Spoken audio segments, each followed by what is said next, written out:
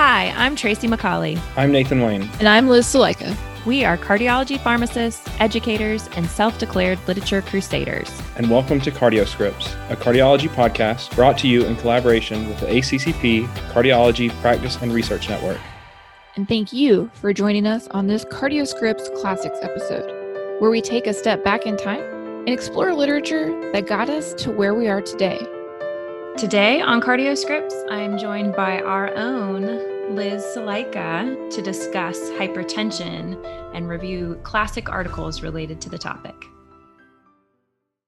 So I've never had the pleasure of sharing your bio on CardioScripts, and so I'm excited to share that with everyone today. But Dr. Liz Salika received her PharmD from the University of Houston College of Pharmacy and completed a PGY1 in pharmacy practice at the Michael E. DeBakey Veterans Affairs Medical Center in Houston, Texas, followed by a PGY2 in cardiology at the University of Kentucky Healthcare. She currently serves as a clinical assistant professor at UHCOP and practices as a cardiology pharmacist within the cardiac care unit and within the cardiology consults team at the Michael E. DeBakey VA. And so it is just so fun to have you on, not as our host today, but as our guest. Welcome to CardioScripts. Well, thank you for that warm welcome. It is a little bit different being in the guest seat versus the host seat. I'll just say that. Does it feel a little warmer there? A little bit warmer, but I am in Houston, so that could be part of it. Yes. And I know things have been heating up there with you all with COVID too. So this is just a tough time for everyone. And so we hope everyone in our audience is staying safe out there and continuing to work hard for all these patients. I know this is just challenging, and we're going to try to get through a topic that I know has grown into an area of interest for you and really just one that we want to make sure we help our audience have some of that background information to know why we do what we do and maybe why the guidelines are what the guidelines are. You know, and where to begin with hypertension. We talked about how big of a topic this is and how, we're going to try to stay in the wheelhouse of essential hypertension, but dance around some of the special populations.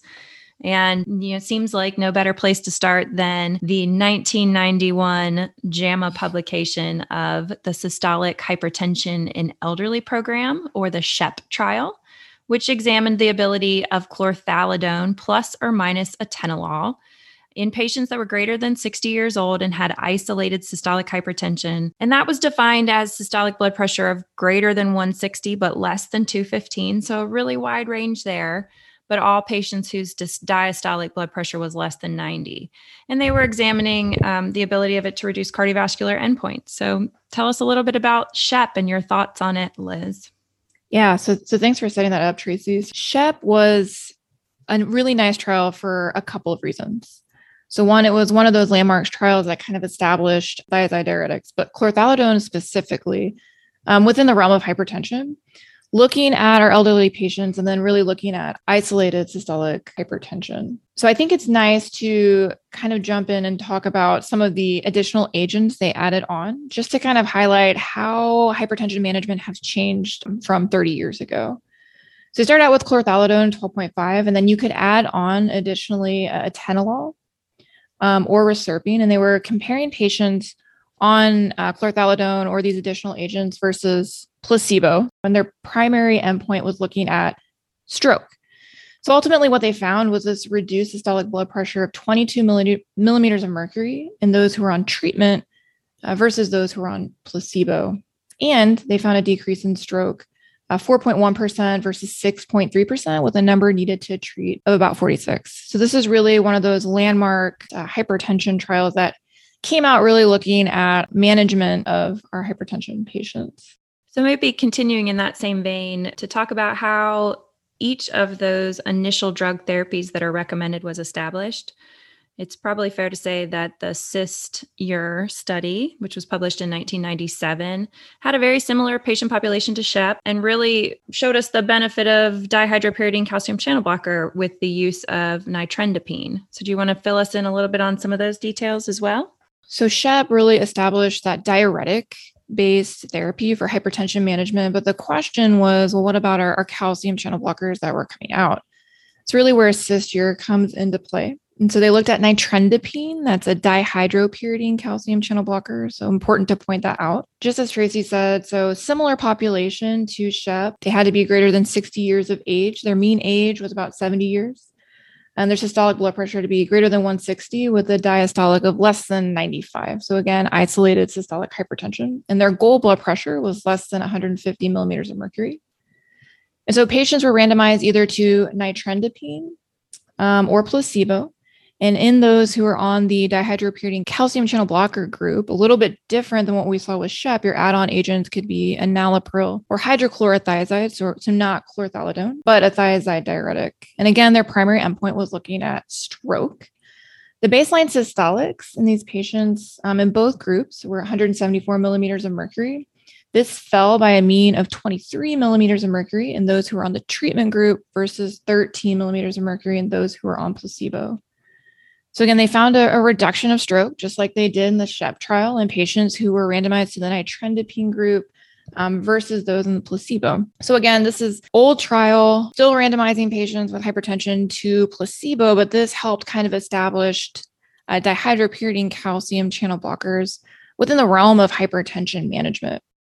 Great. And so I think probably our audience is thinking, well, when did ACE inhibitors and ARBs come into the game here? And so it might be fair to say that that really became established as all of these are considered equal amongst the guidelines based on the 2002 publication of the ALLHAT trial.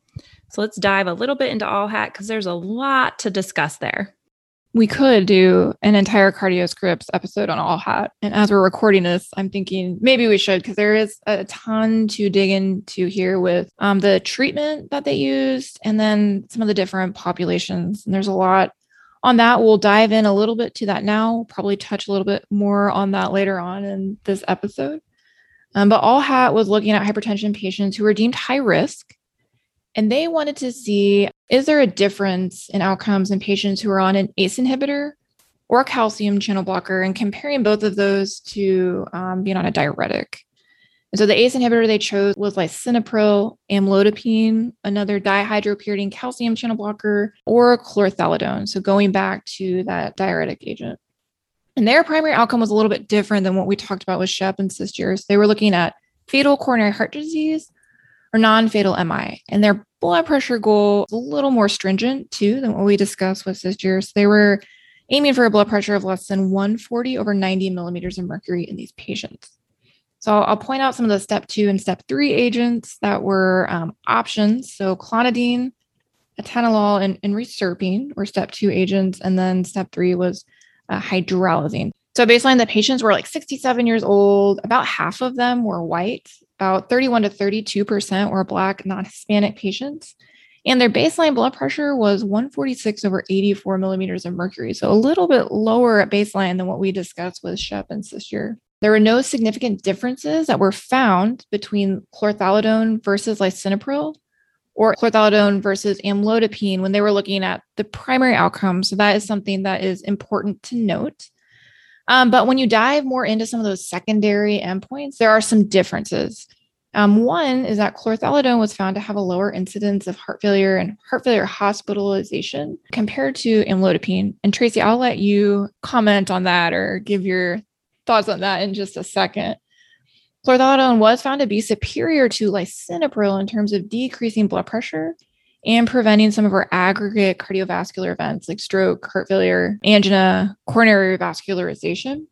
So again, the primary outcome, there was no difference between a diuretic agent versus our ACE inhibitor or calcium channel blocker, but there were some differences with regards to our secondary endpoints.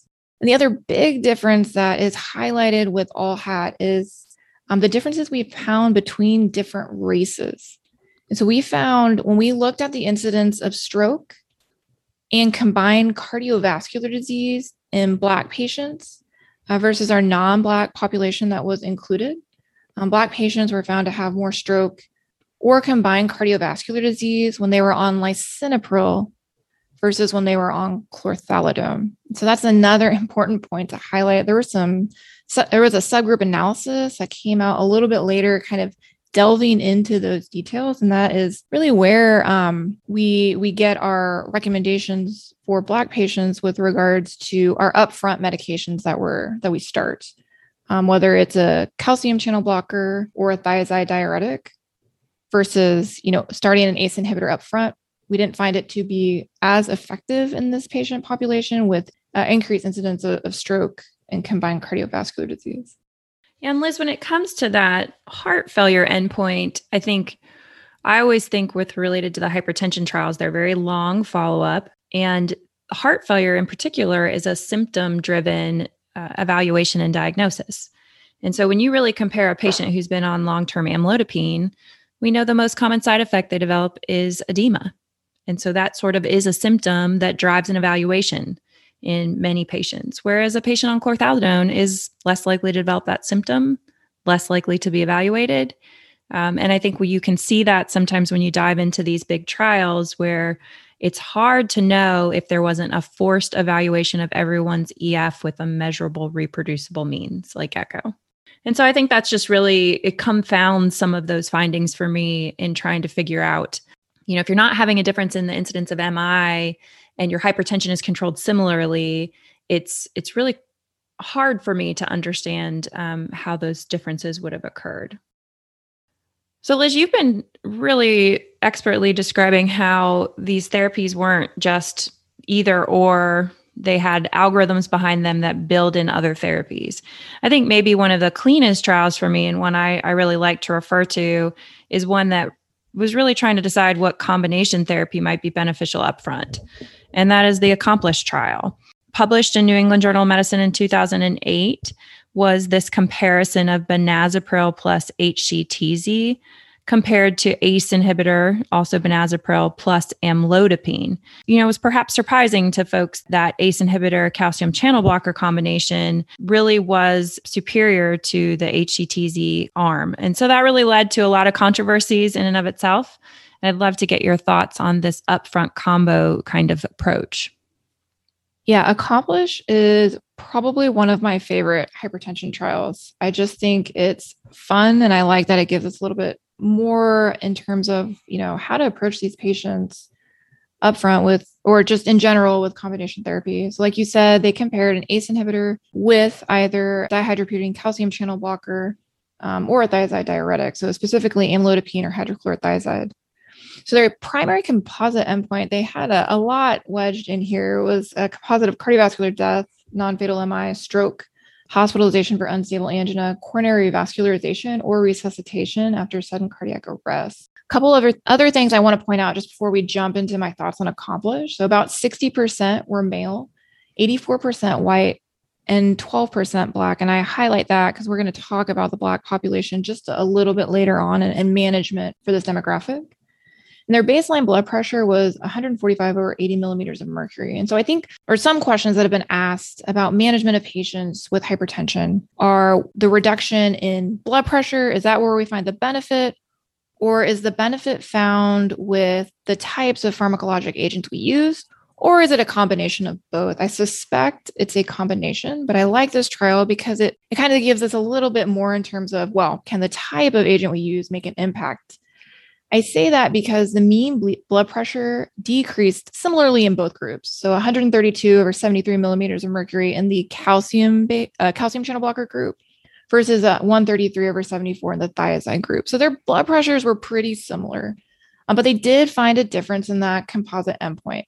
Now, it was driven by a reduction in MI and coronary revascularization, but we still do find a difference. So I think it's nice that it kind of helped answer that question a little bit. So the type of agent you choose definitely matters. But there was some controversy because we have some pretty robust data with chlorthalidone and the benefits that we see in our hypertension patients. And so one of the big critiques with ACCOMPLISH is that they used hydrochlorothiazide instead of chlorthalidone. So if you look at the 2017 ACC/AHA hypertension guidelines, they really say that chlorthalidone is preferred over hydrochlorothiazide.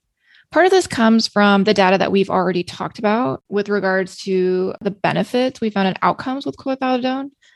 Part of it we also think may be attributed to the half-life. So chlorthalidone's half-life is about 40 hours versus hydrochlorothiazide, it's somewhere around 6 to 15 hours. So we wonder if maybe some of the benefit is just derived from having an agent with a longer half-life on. And that's kind of a theme you'll see when you look at what the preferred hypertension medications are for patients within classes.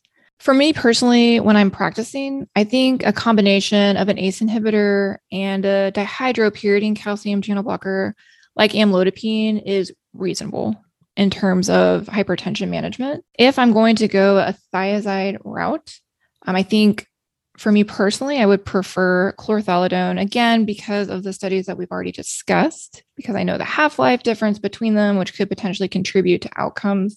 And I really want to make sure that we're getting as much bang for our buck as we can when we're starting patients on these pharmacologic agents. And maybe worth just throwing back in there is the secondary endpoint of heart failure hospitalizations alone, which was very similar in these. And so there's another opportunity to directly compare.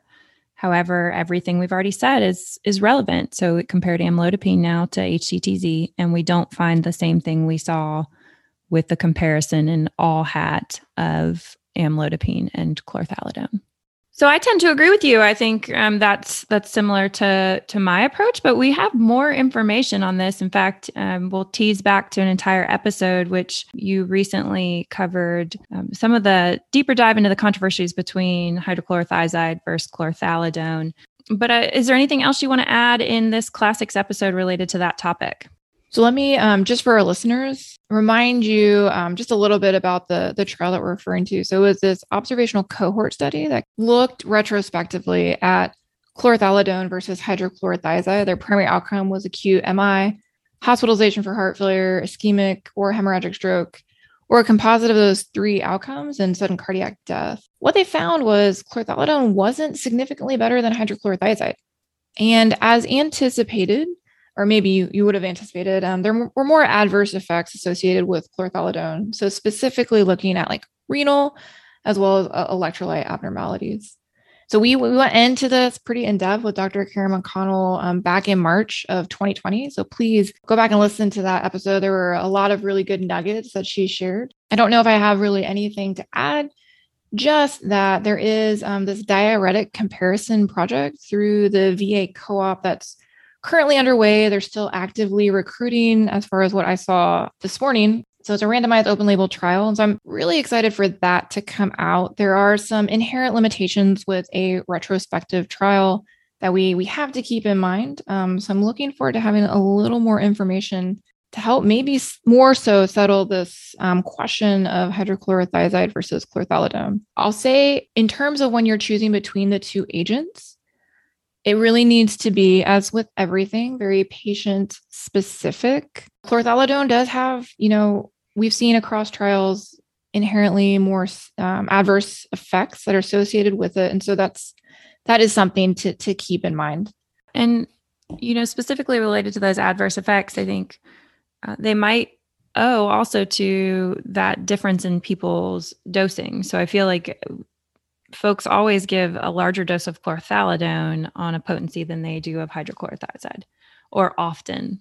If adverse effects are dose related, it's not infrequent that I see chlorthalidone dosed essentially at the same milligrams as the hydrochlorothiazide that we're used to seeing, but does have that increased potency. So we're really seeing a patient getting 12.5 of chlorthalidone, having similar blood pressure lowering to hydrochlorothiazide 25. If you dose them both at 25 milligrams, it is not surprising that you see increased blood pressure lowering, increased hypokalemia, and those sort of adverse effects.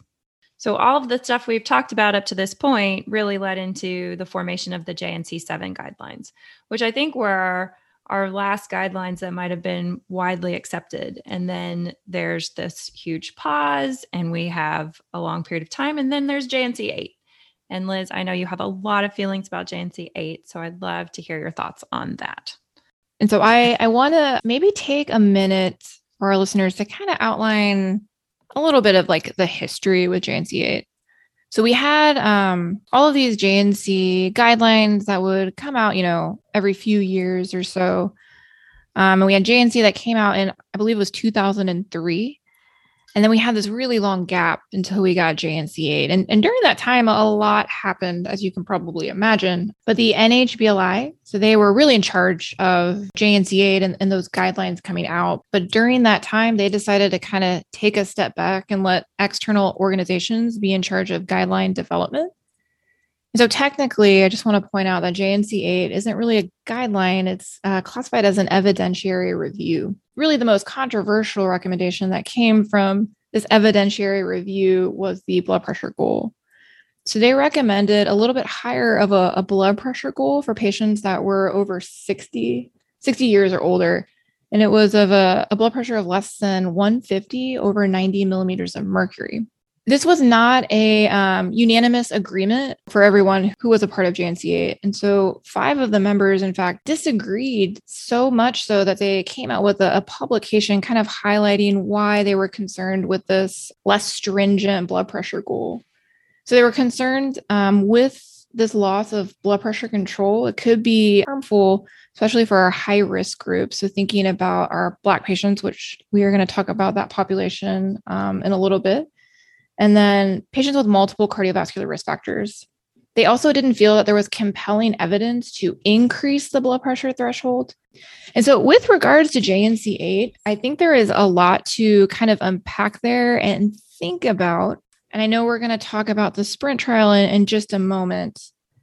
But with regards to these less stringent goals, personally, I share a lot of the concerns that were outlined by those 5 committee members. And I think especially for our Black patients, it concerns me because we, based on the data, already have not been effective in getting them at the blood pressure goals we need to in general. And they have just poor cardiovascular outcomes with regards to hypertension. So I think just to wrap this up, JNC8 is not a guideline. It's an evidentiary review. And I think when we think about that less stringent blood pressure goal, we need to be cautious in terms of the opportunities that may be missed in specific populations to really help in terms of cardiovascular outcomes. Feel like there's more to the story? Well, stay tuned for part 2. Thanks for tuning in to CardioScripts. If you've enjoyed the podcast, please tell your friends and subscribe and rate us on Apple Podcasts. You can follow us on Twitter @CardioScripts and check out our website at cardioscripts.com. Thanks for listening. The views and opinions are those of the individuals on today's episode.